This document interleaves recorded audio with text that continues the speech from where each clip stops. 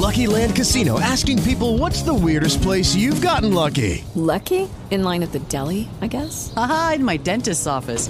More than once, actually. Do I have to say? Yes, you do. In the car before my kids' PTA meeting. Really? Yes. Excuse me, what's the weirdest place you've gotten lucky? I never win and tell. Well, there you have it. You can get lucky anywhere, playing at LuckyLandSlots.com. Play for free right now. Are you feeling lucky? No purchase necessary. Void where prohibited by law. 18+. Terms and conditions apply. See website for details. Hi guys, Jason here. I want to tell you about Winc.com, W-I-N-C. It's a great way to discover new wine if you don't know a bunch about wine. Basically, all you do is go to their website, fill out a survey based on your flavors, what you're into, what you're not into, and they ship personalized selections right to your door. They start at just $13 a bottle.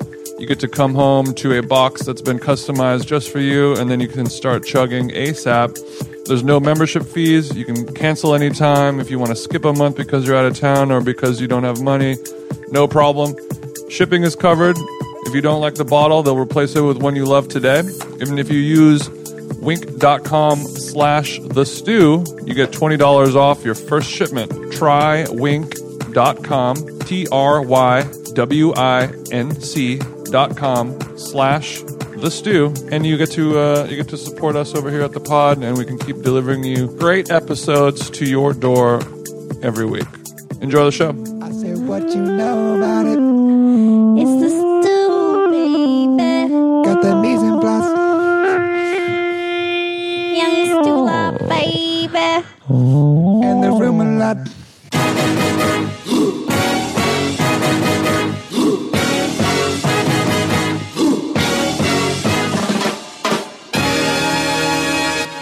Hello, hello. You're listening to The Stew. I'm Jason Stewart. Andre Conaparo. Say hello. Hello. One guest today, Ryan. How are you, Ryan? Doing very well. Good morning, gentlemen. Ryan Wilson from Lawry's. From Lawry's. One of the world's greatest restaurant legacies. Yeah. I guess I didn't even think about that. There's not a lot of full legacy name restaurants like that. No. That have that large of a worldwide With that kind of reach. recognition? No way. Yeah, I mean, you got Langer's, but they only have one. They got one. Yeah, what is there a bigger one than Lawry's for just the whole? I mean, are you guys just in America? We are not. We have 7 licensed locations in Asia, licensed off the Lawry's Prime Rib concept. Oh, okay. 3 in Japan, Seoul, Korea, Hong Kong, Taipei, Singapore. I would imagine that is very popular. It's a great bit of business. Yeah, it's really fun. That slash between kind of who doesn't love prime rib, but also kind of such a classic American icon over there must be very popular. Absolutely. And it's a great place to come and have beef, but it's so much more than that. It's such a celebration. It's such an example of Americana. Yeah. I think that's one of the reasons why those cultures really love it. Can they smoke inside is the question. They can't. Seoul, Korea, they may still. Yeah. As of 2 weeks ago, they couldn't. Yeah. Yeah, I mean, smoking is cool, but imagine. I'm just imagining. I mean, like we went to Lawry's for a friend's birthday like a month ago or so. Yeah, a month or had two a great ago. time.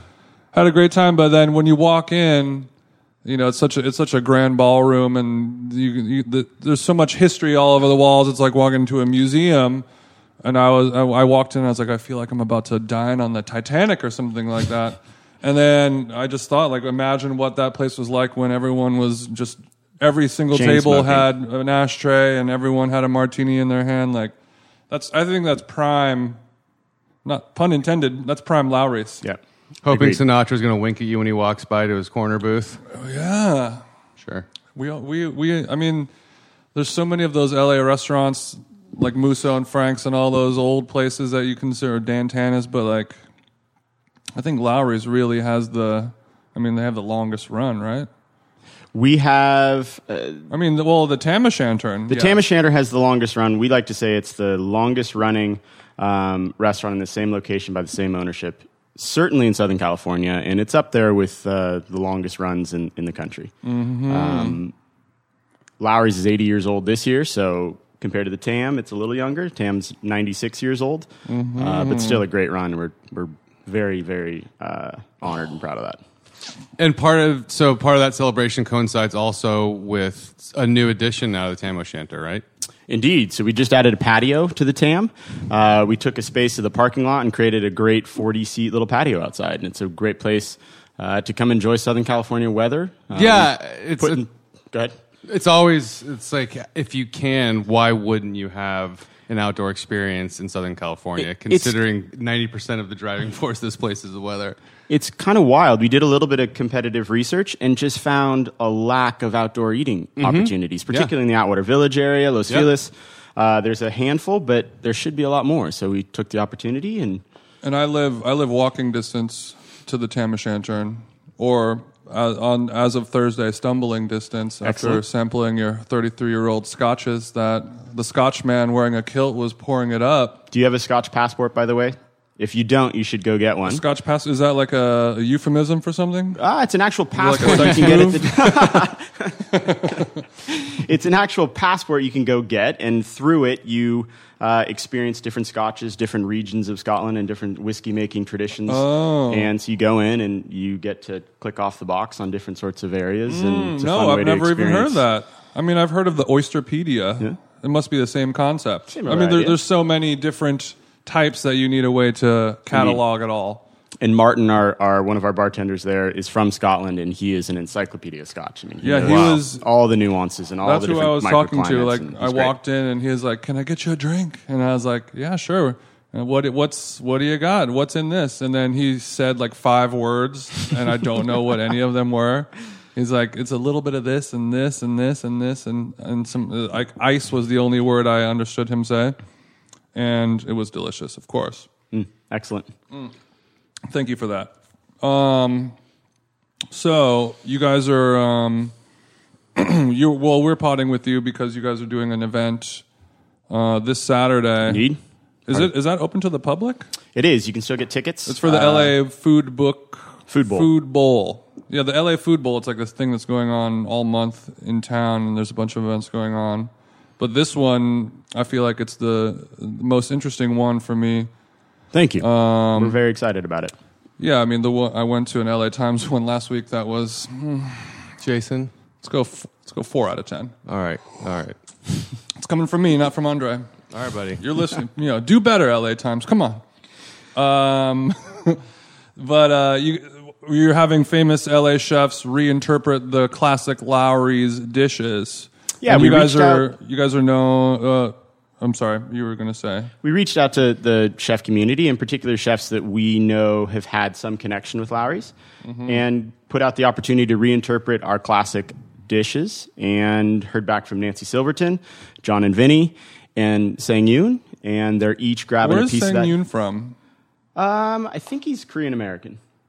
I mean, what restaurant? Lukshan and Father's Office. Got it. Okay, yeah. So Nancy Silverton, she's doing her take on all of the sides. On the side dishes. So Lawry's is famous for cream corn, cream spinach, mashed potatoes, Yorkshire pudding.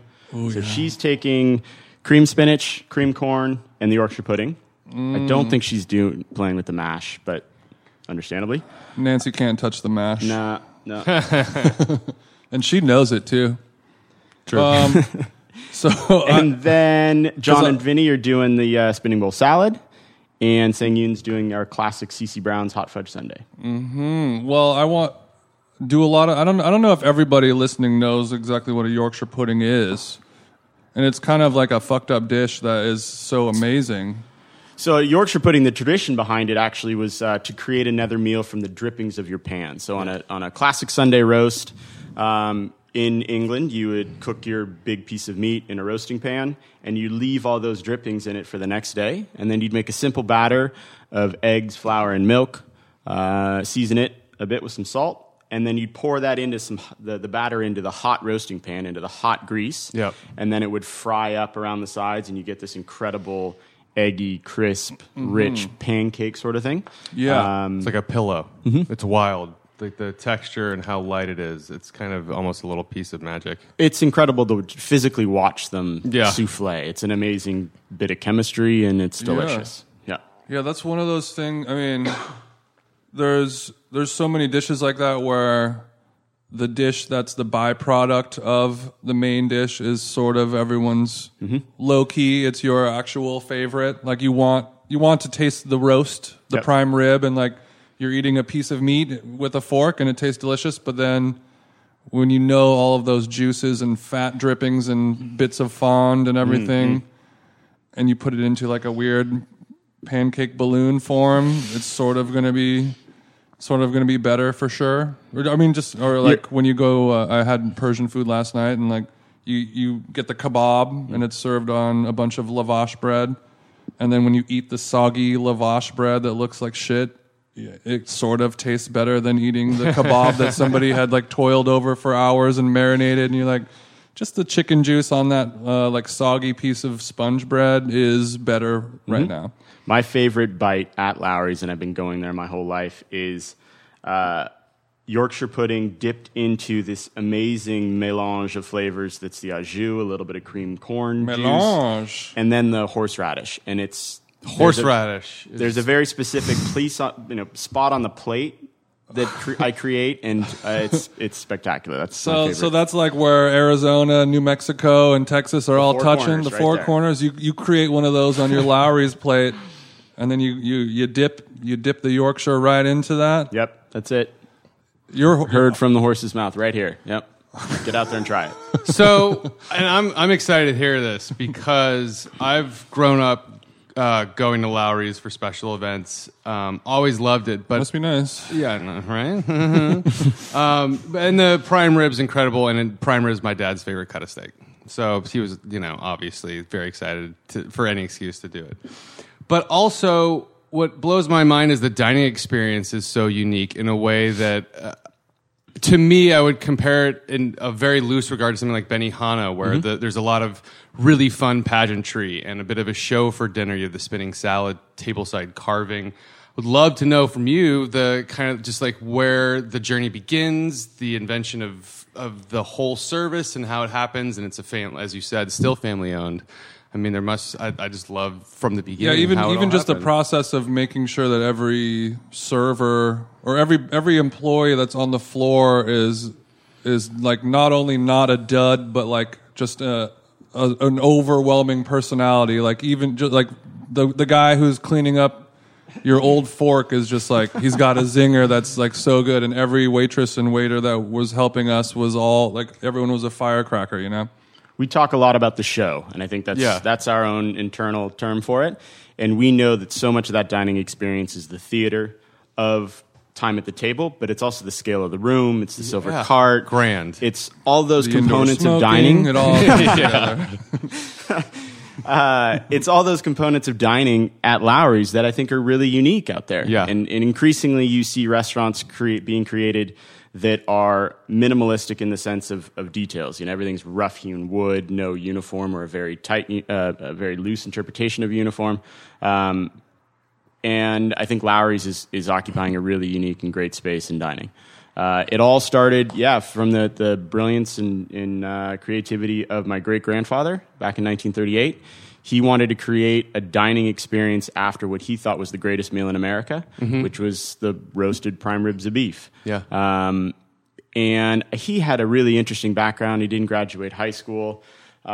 He had some time with vaudeville. He was just an incredible character. All right, it's all coming together. This makes so much sense in a great way. I love this.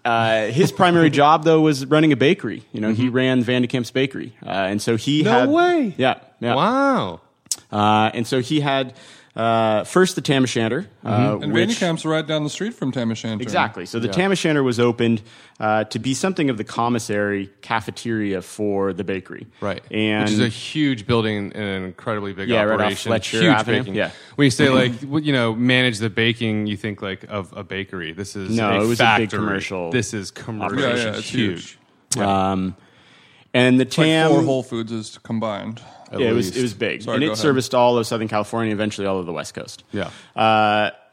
So he created the Tam O'Shanter and had a relationship with a set designer for Disney, and that's where all the great detail and design of the Tam was inspired to look like a Scottish inn. Yeah. It has that great feel to it, that personality.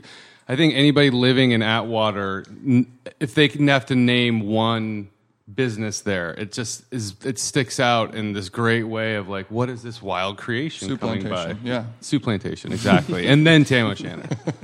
The Best Buy. It's iconic. But I'm so happy that that's the story, because somebody with a vaudeville background whose friend is a set designer for Disney, it's like, this all makes sense. And he eventually became friends with Walt Disney himself. And so, back in that time, the creative opportunities, I think, had easier access. There was a tighter network, just simply less people. And he wanted to create this restaurant around this greatest meal in America and wanted to include all these things and only serve one entree. And his colleagues and friends told him, you're crazy, you're never going to be able to make a restaurant work at one entree. So actually at opening, it had a broader menu.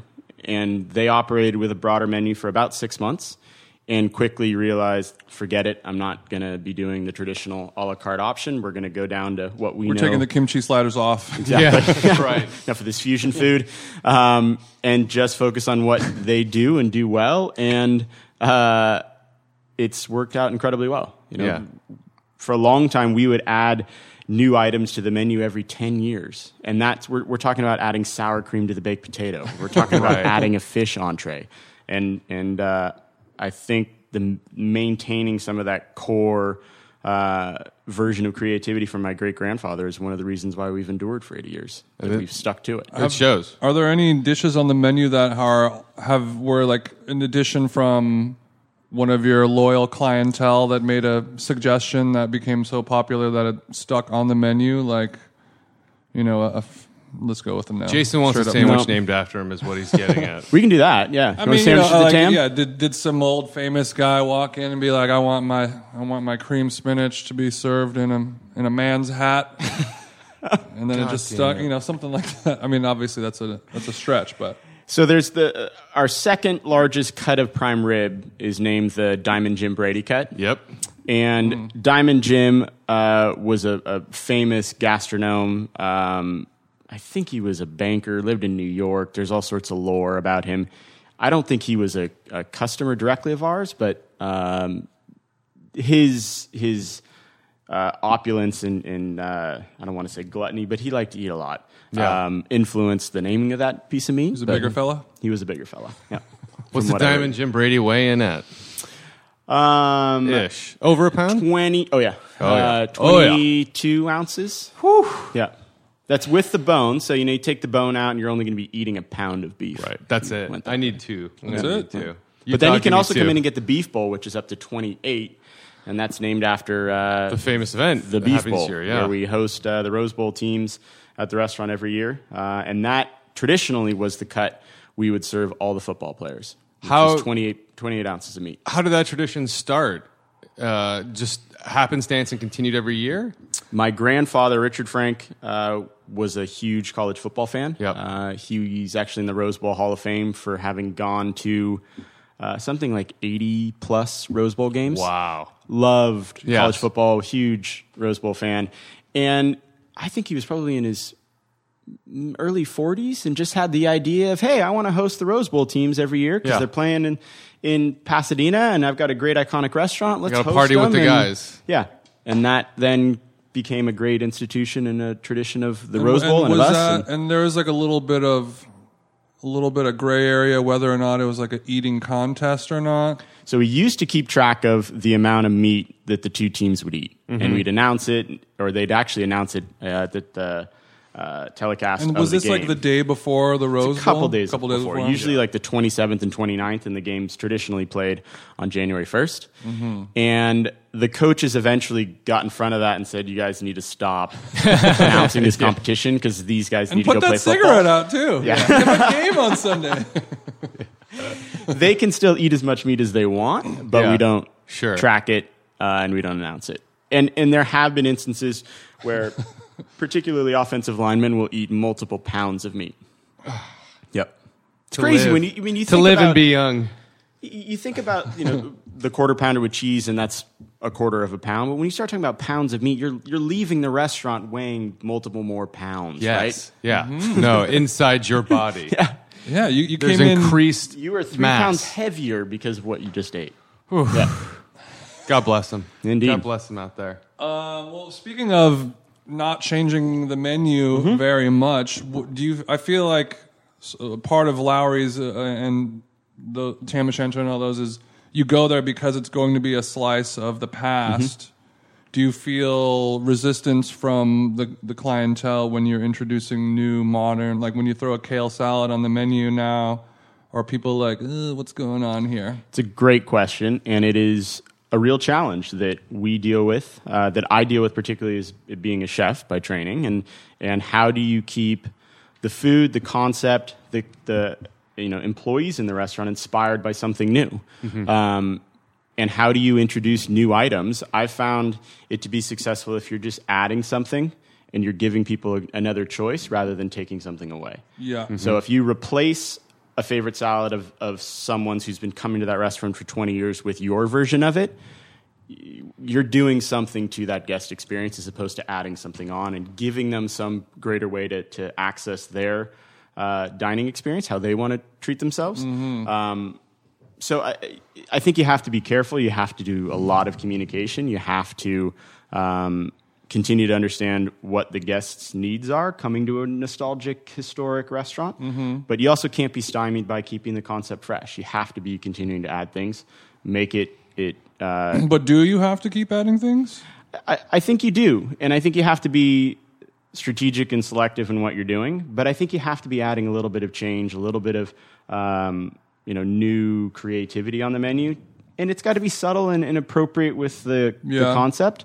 But otherwise, you just continually get stuck in the past, and I think it's very easy to not succeed when you're stuck in the past. There are restaurants that are able to do it, and that's their whole shtick. It's like, we haven't changed anything since 1963, and that's why people come here for a novelty's sake. But you have to adjust somewhat. As veganism is more popular and allergies and gluten resistance is going on. Sure. You sort of have to keep up with that. And I think you have to, ideally, you keep the concept, you keep the food, you keep the core experience the same so that people don't really recognize change and are scared by it, but they see something a little different, they see something new that they can try, rather than you've changed why I come back to this place and you've changed all the memories I've created here. That's where you don't want to play around. But I think one of the most important things is you got to keep a little bit of freshness on the menu to keep your internal team inspired. Sure. I think that's whether you've been an employee at the restaurant, a coworker, as we call them, for 10 months or 20 years. It's good to keep things a little fresh, something new to remember, and come inspired to work with. So now with maybe some things that have come and gone, is there a secret menu that people can be made aware of at Lawry's? Something that the old regulars I was can talking ask to your for? Uncle Rich about this. He didn't really have much to tell me. He said the biggest pro tip he said is when you order the Yorkshire pudding, ask for them to make a freshie. yeah, my uncle is he is a Yorkshire pudding aficionado. He's a pudding head? Yep. He's a pudding head. He loves the Yorkshire pudding, and with good reason. I think it's a pretty spectacular piece of our meal. But that's what, like, when I go to In-N-Out or Del Taco, I always ask for the fries well done. Yeah, me too. Just to make sure you're ensuring that they're cooking them fresh and they're not just the ones that are sitting out. So it Indeed. makes sense to do it with the pudding as well. I don't think it's quite an animal style version like In-N-Out, but my aunt turned me on to having a little jalapeno on my prime rib. Whoa. And Okay. that just little bit of pepper heat is Like a pickled great jalapeno? No, just a fresh jalapeno. just a raw, nice, fresh jalapeno, nice slice of it. Changes your prime rib experience Yeah, I guess dramatically, if it's awesome. if you've been eating slabs of prime rib since you're in diapers, you kind of need a little something to switch it up, huh? Yeah. Horseradish only can do so much after a while before you got to start shooting up, Indeed. Well, Yep. okay. So you mentioned horseradish in your special bite, and you just said it now. Yep. When Andre loves horseradish. I love horseradish so much. I'm and put myself in painful situations many yeah, times. if people haven't been or forgotten, the horseradish comes out as a trio, right? Two duo. different Two. types. As a Yep. duo. There's a creamed and a fresh. Yep. Right? And I've grated horseradish fresh here at my house, and I would liken the horseradish to like a fine sushi restaurant when they're grating wasabi almost to order, where the quality of the fresh horseradish and the creamed, but you're missing a little bit of the nuance when you're kind of creaming it a little bit.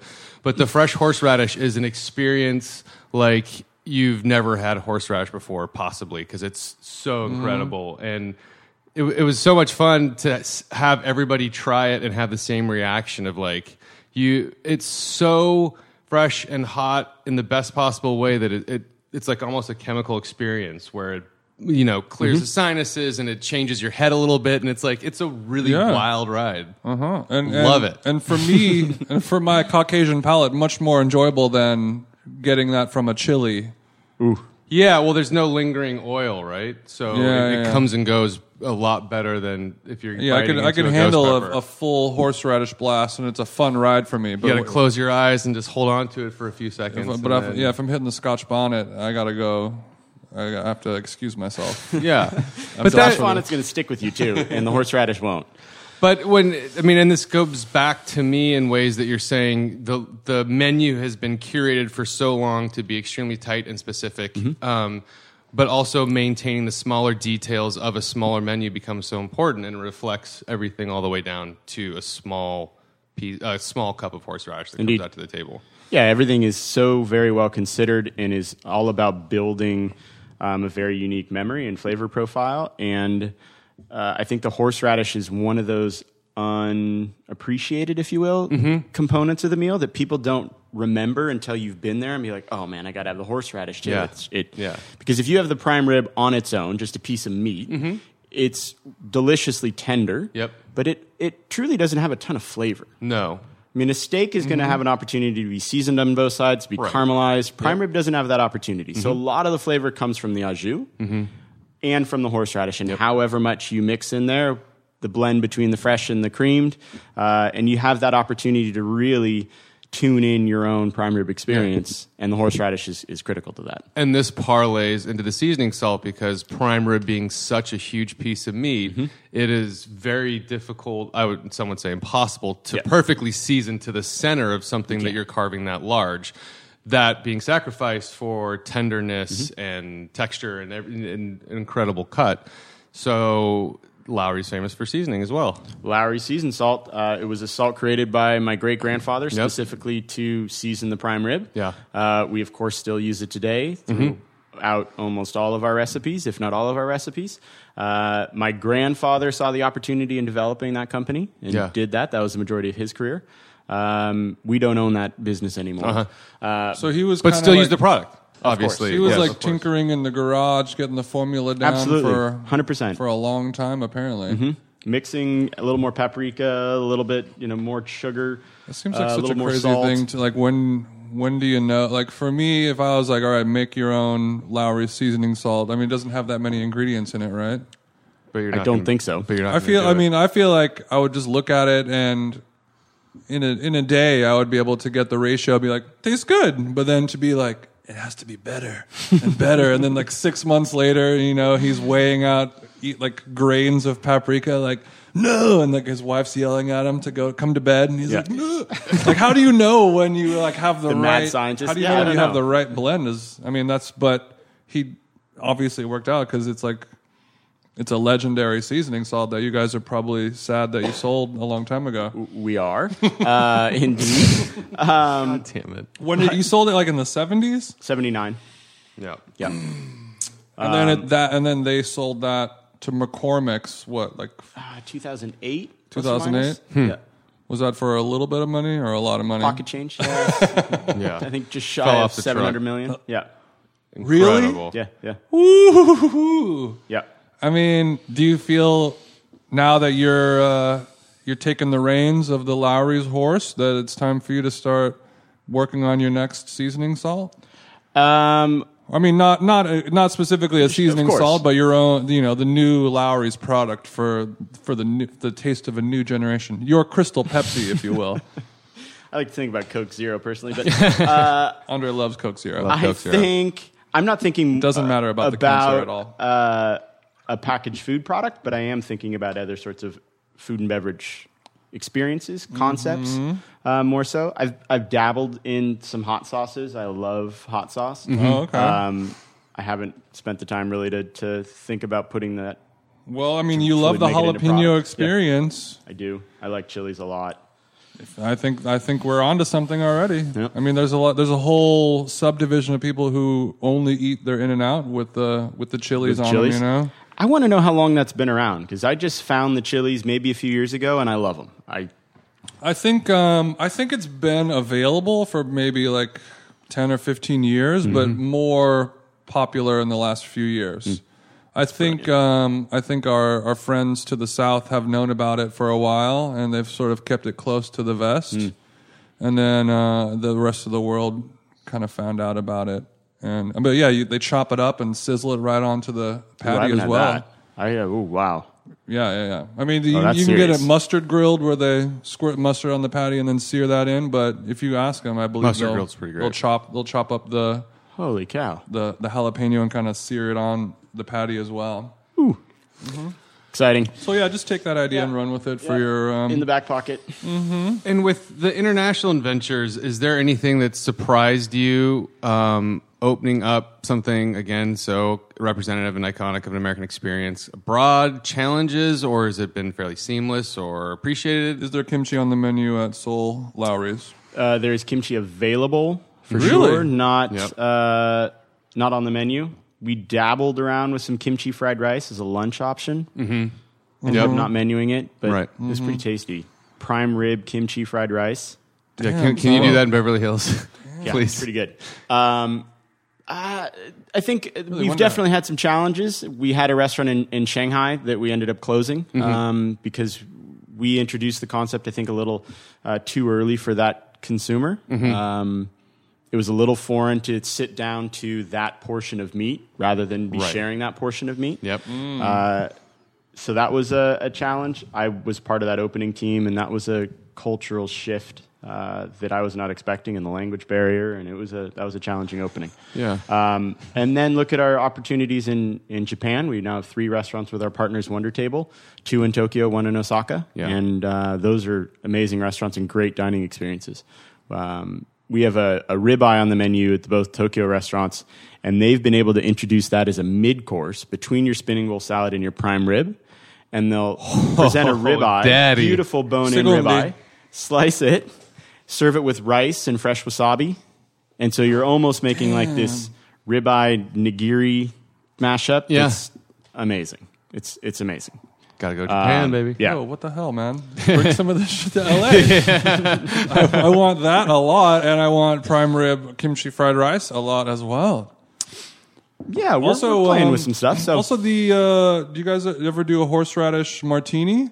So we do a Lawry's martini. We call it the meat and potatoes martini. Yeah. Because the Lawry's martini, I had it, and it's a wild ride. It's good. It's yeah. a lot. It's because that's the one where there's literally a chunk of prime There's a rib piece of inside prime of the rib. olive Yep. in your martini. Yep. I had some questions about that. Okay. Let's talk about how that prime rib gets into the olive. Is it put in fresh to order every day, or is it like pickled No. and preserved? No, it's put in fresh every day. It's part of the bar's side work. Got it. Ideally, you take an end cut because you've got all that additional seasoning and caramelization on it, and it's just That's a really firmer the job piece for of the meat. new guy, huh? Yeah. Hey, what do I do Taking today? a toothpick, pulling the pimento out, inserting chunko prime rib. Yeah. And the other trick is to put Can a I go little bit back of to cleaning the horseradish. toilets, please? Put a little bit of horseradish inside the olive, Mm-hmm. and then your prime rib, and then that's part of the opening side work. Then the rest of the martini is just Chopin potato vodka, a little bit of vermouth rinse, and yeah, there you go. Shake I want to it get a and pour. horseradish martini on there, buddy. Because I I wanna- love horseradish infused vodka so much. How come I can't buy those olives in a jar to go?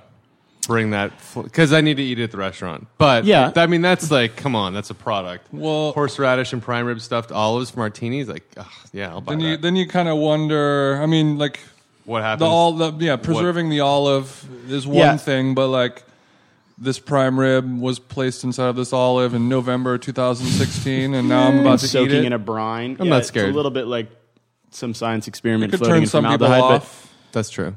That's fair. But also, we can just make that at home whenever we want, Andre. Yeah. And also, Andre has made prime rib at home, And your dad liked it, right? Yeah, he But liked like, it a lot. It It was a reverse sear. okay, the Kenji Lopez alt reverse sear technique. Exactly. I think prime rib. So many people are scared of cooking it, and it Yes. actually, if you prepare properly, I think you that's give because it yourselves costs a couple $800 days. and Yes. you'll probably fuck it up. Yeah. Yeah. Well, I'm trying to encourage people not to think you're going to fuck it up. It's No, not that no, hard. you want them to think they'll fuck it up, and the only place to get it is at Lawry's. I, of course, want that because you don't want to clean up after it. No. But, if you're having a big dinner party or you're having a holiday celebration, don't forget prime rib. It's really not a terribly challenging piece of meat I to think cook. now that we have the invention of the probe thermometer, it's makes things a lot easier. It cuts out the 25 years of working on the line to know when it's perfect. Yes. Technology has helped in that. But Ding. yeah, you mentioned the special occasion stuff for the holidays. I asked my dad what he wanted me to cook him for his 70th birthday, and he's like, "Well, I want a prime rib." So Bring the Lawry to me. I grabbed a really beautiful 4-bone prime rib from McCall's up the street. Sure. They're and great. Threw it in a cooler, drove it up to their place in Northern California, and made it for him. And it's like, That's love right there, baby. not only is it a special ingredient as a meal itself, again, as represented by the restaurants, just the presentation and the look of it and having it on a table and the smell of it and the cooking, everything about that dish is just kind of big celebration, big meal, big moment. It's And great. it takes, if you do it at home, and I think it's part of why the restaurant has been so popular, it takes multiple days to think about. You can't just rush out and go grab it. You got to prepare. You cook it for multiple hours. Your house smells lovely, right? Inevitably, you've got a couple bottles of wine open. Like, so much is building in that experience beyond just the food, and I think that's what we replicate at Lawry's. So. Yeah, how if somebody wanted to cook some prime rib at home, how would you recommend doing it? Low and slow, and allow plenty of time. So we actually cook the prime rib about 250 degrees, Okay. 4 hours. Yep. What do you do to it before it goes in the oven, though? Season it overnight, minimum. I would say if you can, season it a couple days in advance, 2 So days a couple in days in advance. advance, salt the whole thing Yep. pretty liberally. Yep. We do actually a blend of Lawry seasoned salt and table salt. We find that if you go 100% Lawry salt, It's too Lawry's-y. it has a little bit too much sugar in it, and it tends to color a little bit too much. And the table salt also just helps penetrate a little little too deeper into paprika the forward. Yeah, I get it. Yeah. Okay, so we do a salt and seasoned salt blend, and then it sits in the fridge uncovered. Uncovered, critical. Yeah. People get really scared by that idea. Uncovered, you want a little bit of evaporation. You want things to dry out a little bit. Yeah, just think dry aging. absolutely. You're doing a very short dry age, but Yeah. you're bringing some of the water moisture out, concentrating the beef flavor. I'm sure you guys have Yeah. been doing uncovered refrigeration for a long time, but that's one thing that the normal consumer, walk-in, the yeah. normal Yeah. consumer at home is just starting to be okay with in the last couple of years, as people are being more. I'll usually at home I'll put a piece of parchment over something just Yeah. so something else doesn't fall on it. Who knows, right? Yep. Always be mindful of putting it on the bottom of your refrigerator so you don't drip If you into lived your alone, gallon would of milk. you wouldn't do the parchment, would you? No, I probably would. I'm a stickler for some You of have that a bunch stuff. of kids running around knocking Yeah. juice boxes into the Yeah, thing. because the kids are gonna. Something's gonna happen. They're gonna touch the prime rib. Kids, don't touch the prime rib! Then they're gonna touch their eye, and then we gotta call. We gotta go to the hospital. It's a whole thing. We got rib eye. Yep. No. Sorry. Okay, so sits in the fridge. Couple days. Couple days. 2 days. Preheat your oven. Pull the roast out in the morning. Ideally, let it come to room temperature. Yep. Like you don't want to go straight from a refrigerator into the oven. So that big just- boy coming to room temp, that's going to take hours. Yeah. So leave it out for an hour. Yep. But I say if do you want to 4 do this hours. for Fuck it. if you have time, but now you're getting up pretty early. I mean, if you're going to have this meal 7 o'clock, say, you want to start thinking about cooking at, I don't know, 9, 10 in the morning. Yeah. Ideally. Really? Yeah. Well, you said a 4-hour cook time, but that's also, so when I did mine, it's, it was, the rest time was a minimum of 2 hours as well. Absolutely. I think so many people pull stuff out of the oven, whether it's a steak off the grill or a roast chicken out of the oven, cut into it and the whole thing bleeds out on your cutting board. Yeah. Let it rest. I Yeah. mean, the longer the better. At the restaurant, our roasts are usually done by 2 p.m. Yeah. at the latest, Yep. if not earlier. Really? And we'll put them into holding cabinets, that controls the temperature and keeps them warm for 4, 5, 6 hours. Absolutely. If you So- think about an 1.5-inch steak that weighs 1/3 to 1/2 pound, and you're supposed to let it rest for 10 minutes, what do you do for a 15-pound prime rib? Minimum of an hour. Exactly. Yeah. Minimum of an hour.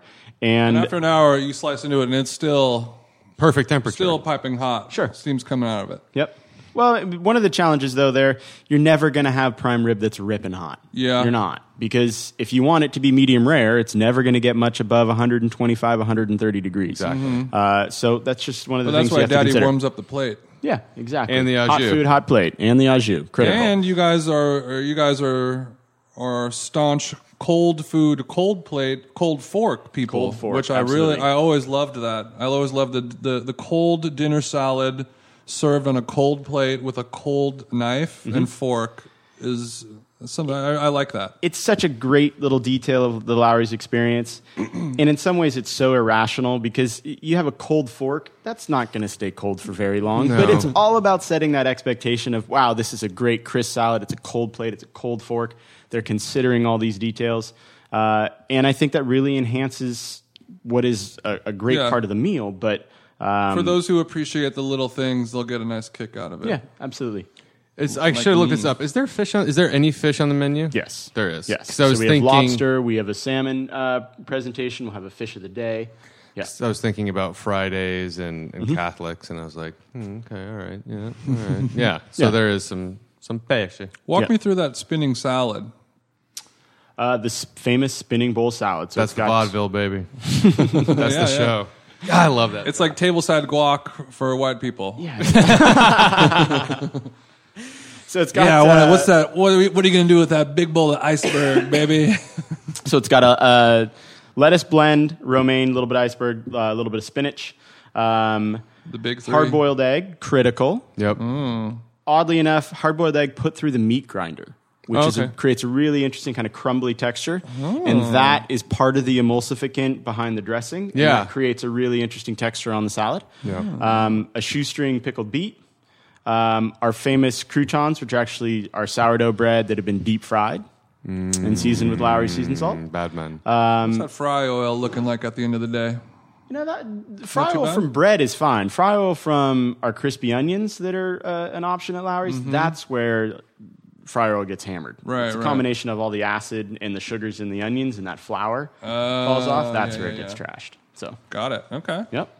And then it comes in a bowl over another ice bowl, and our servers spin that salad and then dress it and serve it to you.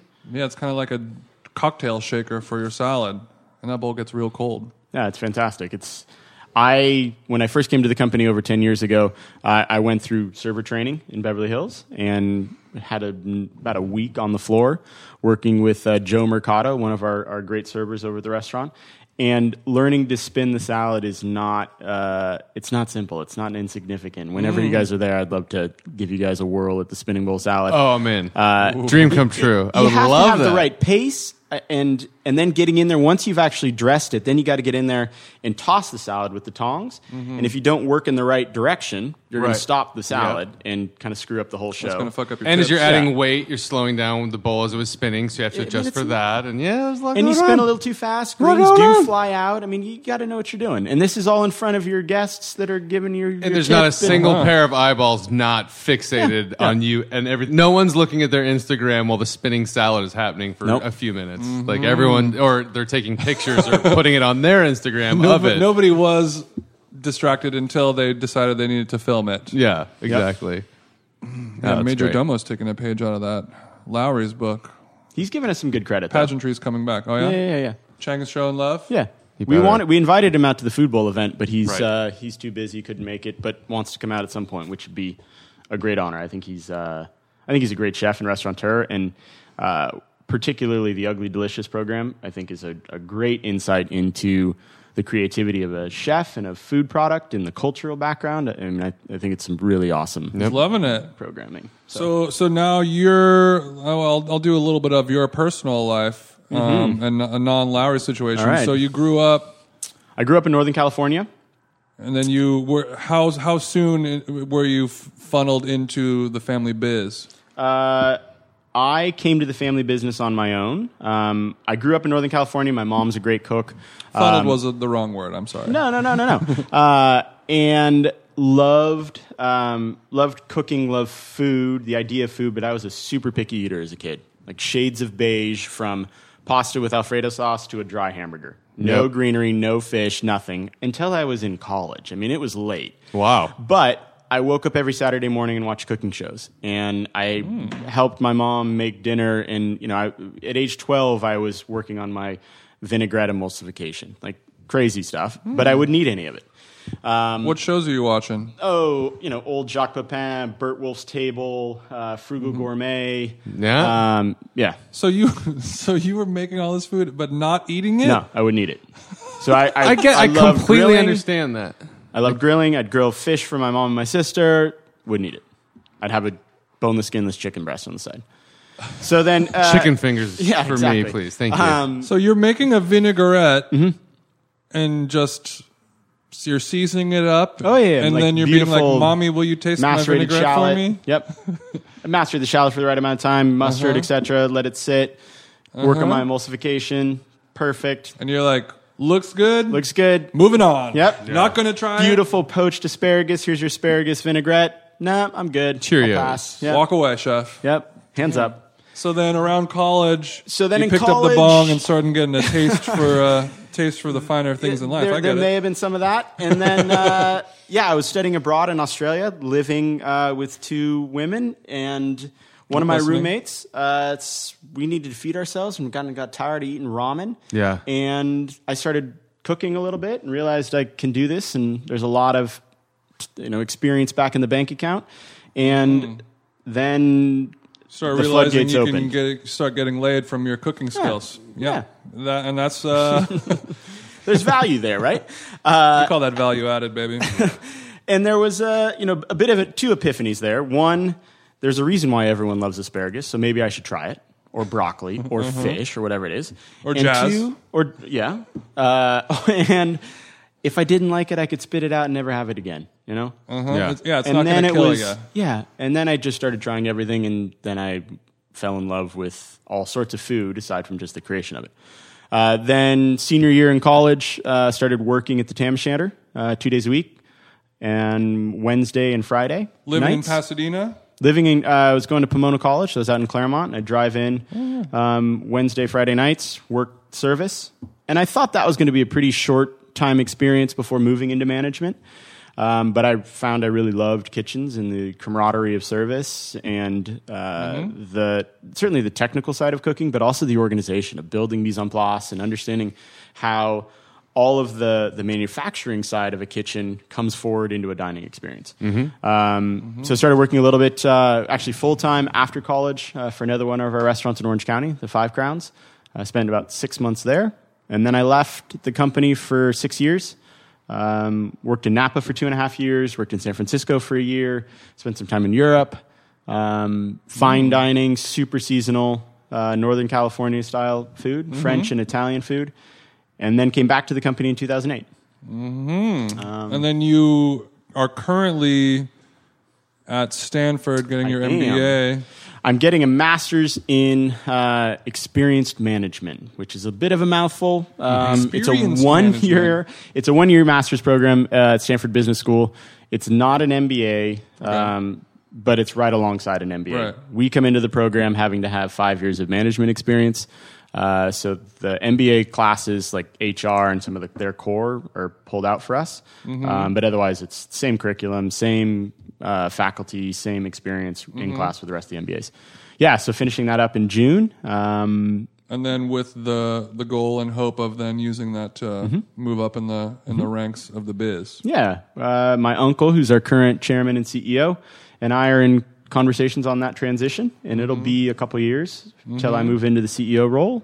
And in the meantime, I'll be back into working on operations, ideally at a little bit more of a strategic level than day-to-day cooking, certainly. But I love being in restaurants. I love working with our people and getting in front of the guest experience and talking to our guests about why they find Lawry's really special. So I'm excited to get back to it. It's adrenaline in a good service back there in the kitchen. Oh, it's an incredible moment. And I really miss the simplicity of finishing a night service and all the work that goes into preparing your station, that individualistic idea of you need to carry your weight or the rest of the line's going to go down. Yep. And when that last ticket comes in and you fill your last order and you clean your station and clean your knives and roll it up and go home, like it's such a satisfying experience. Yeah. To think about how hard you work, the physicality of getting through a restaurant service, all that you've accomplished and completed, putting out beautiful food and playing a part in improving someone's day. And then you go home and it's, tomorrow's another challenge, another opportunity. So you get the mental satisfaction and the physical sense of accomplishment. You go home feeling tired and sore, but in a good way, kind of. Absolutely. Yeah. And, it's plopping on that couch for Netflix feels that much better when you're done with the night's work. Yeah. No, it's a great experience. I really miss the day-to-day of working the line. Yeah, it's great. Did you miss going back to college?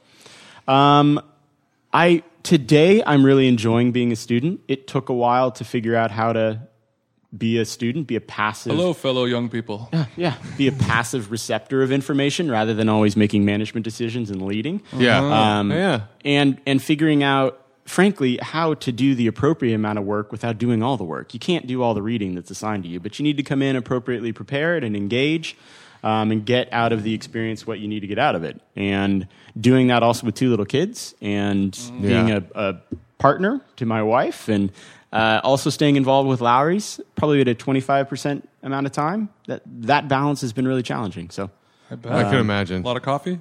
A lot of late nights. But it's been great. I'm really glad we've done it. It was actually my wife's encouragement to apply and go through the process and go to business school. And it's been an amazing experience, and I'm really, really sad to see it come to a close in another month as the student and executive and leader of our family business. But the spouse and dad is done being a grad student. I'm looking forward to a schedule I'm more in control of and being able to spend more time with my wife and kids. And Get your ass back down to the OC, baby. Yeah, definitely. Sit on the beach. All right. Well, thanks so much for doing this, Ryan. Do you have an Instagram or anything you want to shout out? Are you an Instagram kind of guy? I am. My Instagram account's been a little bit dormant for the last year as I've been a student, but it's going to be firing up. Your Instagram sucks just right now. Pictures of textbooks for the last 6 months. Yeah, exactly. Just piles of pencils and crumpled up paper. ROM Wilson is my Instagram. Definitely want to give a shout out also to the Tam Patio. Check that out if you guys haven't already. Yeah, that's going to be fun this summer. Tam Patio. Hashtag Tam Patio, absolutely.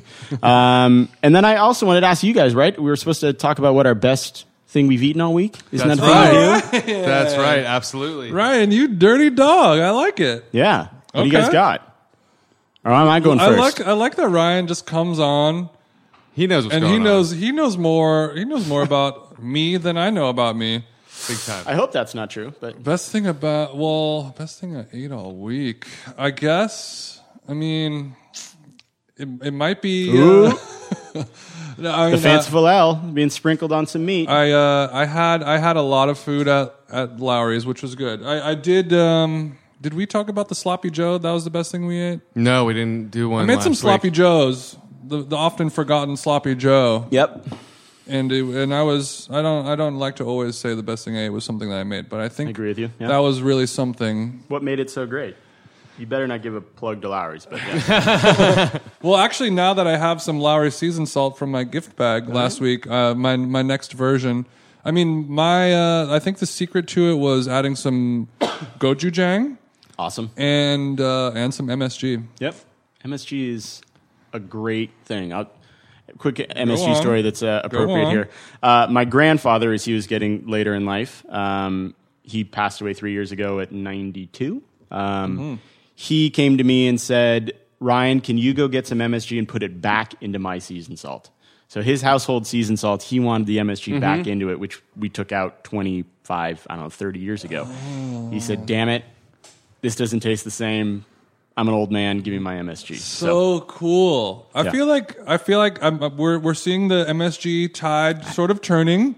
You know, people like David Chang are very vocal about saying it's not that bad of a deal. No, and you can find it naturally existing. Obviously, it's just monosodium glutamate. We can go on and on. But about maybe that, I'm starting to see products that are offered, like there's Coke and Diet Coke. I'm seeing a Lawry's original MSG and a Lawry's Sans MSG on the shelf in the future, perhaps. Yeah. Give us. I mean, MSG is in everything that Cheetos and Doritos and all the stuff that tastes so good. Yeah. Yeah, everybody's favorite guilty pleasures for sure. And even everyone's non-processed guilty pleasures, right? I mean, there's a reason why a great bowl of ramen is so satisfying because it's got all that fermentation base and the bonito and whatever else creates all that umami. So Yeah, absolutely. I just got back last night from San Francisco, and I made a trip on the drive into the Bay Area to Casper's Hot Dogs, which is what my dad grew up on originally in Oakland. And today is still my favorite hot dog. Somewhere across between, sense memory and also it's a really great hot dog. And Casper's makes their own mixed meat. Frank's, a really beautiful snap casing. And when you go into most of the Casper's locations have been there since... Well, they started in the 30s, and I think in like 1934. And the location I went to is still original from the 40s. It's got the signage and looks like a really small... you walk in, beautiful old sign hanging above, and it's like a 10-seat horseshoe counter. And the Casper's original is mustard. Not unlike an apple pan, perhaps. Very much akin to apple pan. I know your ass has been to the apple pan. Oh, yeah. So it's a mustard relish dog with half moon tomatoes, kind of like a Chicago dog, and fresh onion. And what struck me, so I sat in, there's a woman working there, like in her early 70s. And she, are you for here to go? I said, for here. She said, have a seat. Doesn't ring me up yet. It's kind of like that cross between fast casual, but also like, I don't think you're going to run out on the bill, sit down, make yourself at home kind of feel. And she goes to the hot dog and then starts pulling out produce and cutting it to order, which makes perfect sense. It's like a small thing where it takes so little time to do and so much.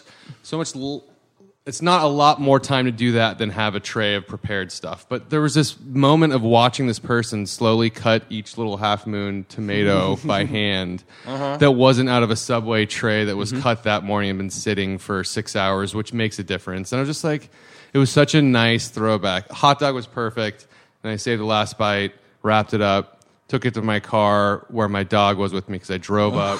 And then took a video. Took a video of my dog eating his first Casper hot dog and sent it to my dad, which made him very happy. Wow. Jesus Christ. That was a good one. Not a dry eye on the pod. Right. Wow. and wow. I'm so glad, Lenny had a Casper original. I'm glad you reminded me to talk about the best thing. Right? That's great content. And also go to casper.com/thestew for 15% off your next mattress. All your bulk hot dog orders. I assume it's the mattress company as well. Ryan, I mean, you better have one chambered. I do, absolutely. Last night went out to Viale dei Romani, West Hollywood. Viale dei Romani? No, I don't know that one. Yeah, no one knows about this place. I think it's Casey Lang's newest iteration, West Hollywood. Went with my good friend Charlie. He said this is awesome pizza pasta, kind of redone, fancy Italian food, which I always kind of scoff at. I love Italian food, but it's easy to be dismissive until you've had it and it's great. When it's good, it's really good, but it's often swing and a miss, and it makes you like, oh, I wish I was just eating the regular version of this. Yeah, That's right? better. I can cook a pretty damn good plate of pasta. Yes. This was spectacular. Oh, wow. The clam pizza was, like, gives me shivers. It was so good. Like, I don't know. The crust alone was, I'm flabbergasted by it. It was super crispy and thin. What's the name of this place? Viale dei Romani. Viale dei Romani. Yeah. Add that to the notes, Anna. Yeah, no, I'm making a serious plug on this place. It was really good. Beautiful rigatoni amatriciana, too. Okay. Excellent. But the clam pizza, like, I'm somewhat stupefied by. Sure. Tons of clams, like super rich. briny, Not a ton garlicky. of clam pies over in LA. No, especially no. WeHo. And my friend Charlie's from New Haven, so he joking knows the myself. clam Oh, yeah. pie well, and he's like, "No, we got to try this." It was spectacular. So, Nice. Okay. yep, I want to go. serious plug. Yep. And then West you saved Hollywood. the last bit of crust for your dog to eat, I assume? I think damn he it. did. In fact, I think he Damn did. it. That's such a sweet story, Andre. Yep. All right. It's almost as sweet as those fresh clams on that pie, you know? Yeah. Where's the price point of It's this? spendy. Okay, a little spendy. It's a West Hollywood fancy Sure. spot. I don't remember what the It's going to be date night time. $30 pie. I don't. $25 pie. It something should have been like about a $25 pie. I mean, it was For a a ton tie? of clams. Yeah. No, it was a $24 amatriciana. So that. No, okay, Yeah. not bad. Okay. You can not too heavy. no, Cool.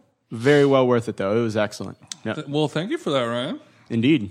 And go to Lawry's and Go get to some prime Lawry's. rib. Do it, and it's great for 2 people for a date night, and it's also great for 20 people on a birthday. It's it's like it really can. It suits all occasions. It's always And fun. then my favorite thing about it is you walk in and you're in Beverly Hills, you're on La Cienega, you got the valet parking, the grand bar, and you're like, God, this is going to do a little number on my wallet already. Like I'm about to get fucked on this. And then you look at the menu and you're like, all things considered, it's a pretty bad. damn it's good deal. really fair. Yeah, no, we think about that a lot. We want it to be a popular restaurant. We want it to be you accessible can for get everyone. the full run. Yep. I mean, when you go there, you really want the full run, and they make it very easy. Like, if you want to eat here, this is the way you do it, and just point at that on the menu, and they'll be like, "Do you want this or this?" And then We have a lot of people come in; they don't even open the menu, Yeah. and we love that. And Mm-hmm. we really want to maintain that bit of service and the yeah, for consistency of all that- things that meal. considered, for what you get in the whole experience, it's pretty cheap. Yeah, no, it is. It's if you compare us to the competition, we are underpriced, and we're proud of that. We want to be an Lowry's accessible restaurant hemorrhaging for money, everyone. losing money That's every not year. true. That's not true. Obviously not. Well, thank you again for doing this, and Thank you you. can Great follow pleasure. me. Thank you both. Yeah, you could follow me on social media at themjeans and thestewpodcast.com for all the other episodes. Andre Conaparo's no Instagram. And that's cool. Nah. Say goodbye, guys. Thank Bye, you. Thank you.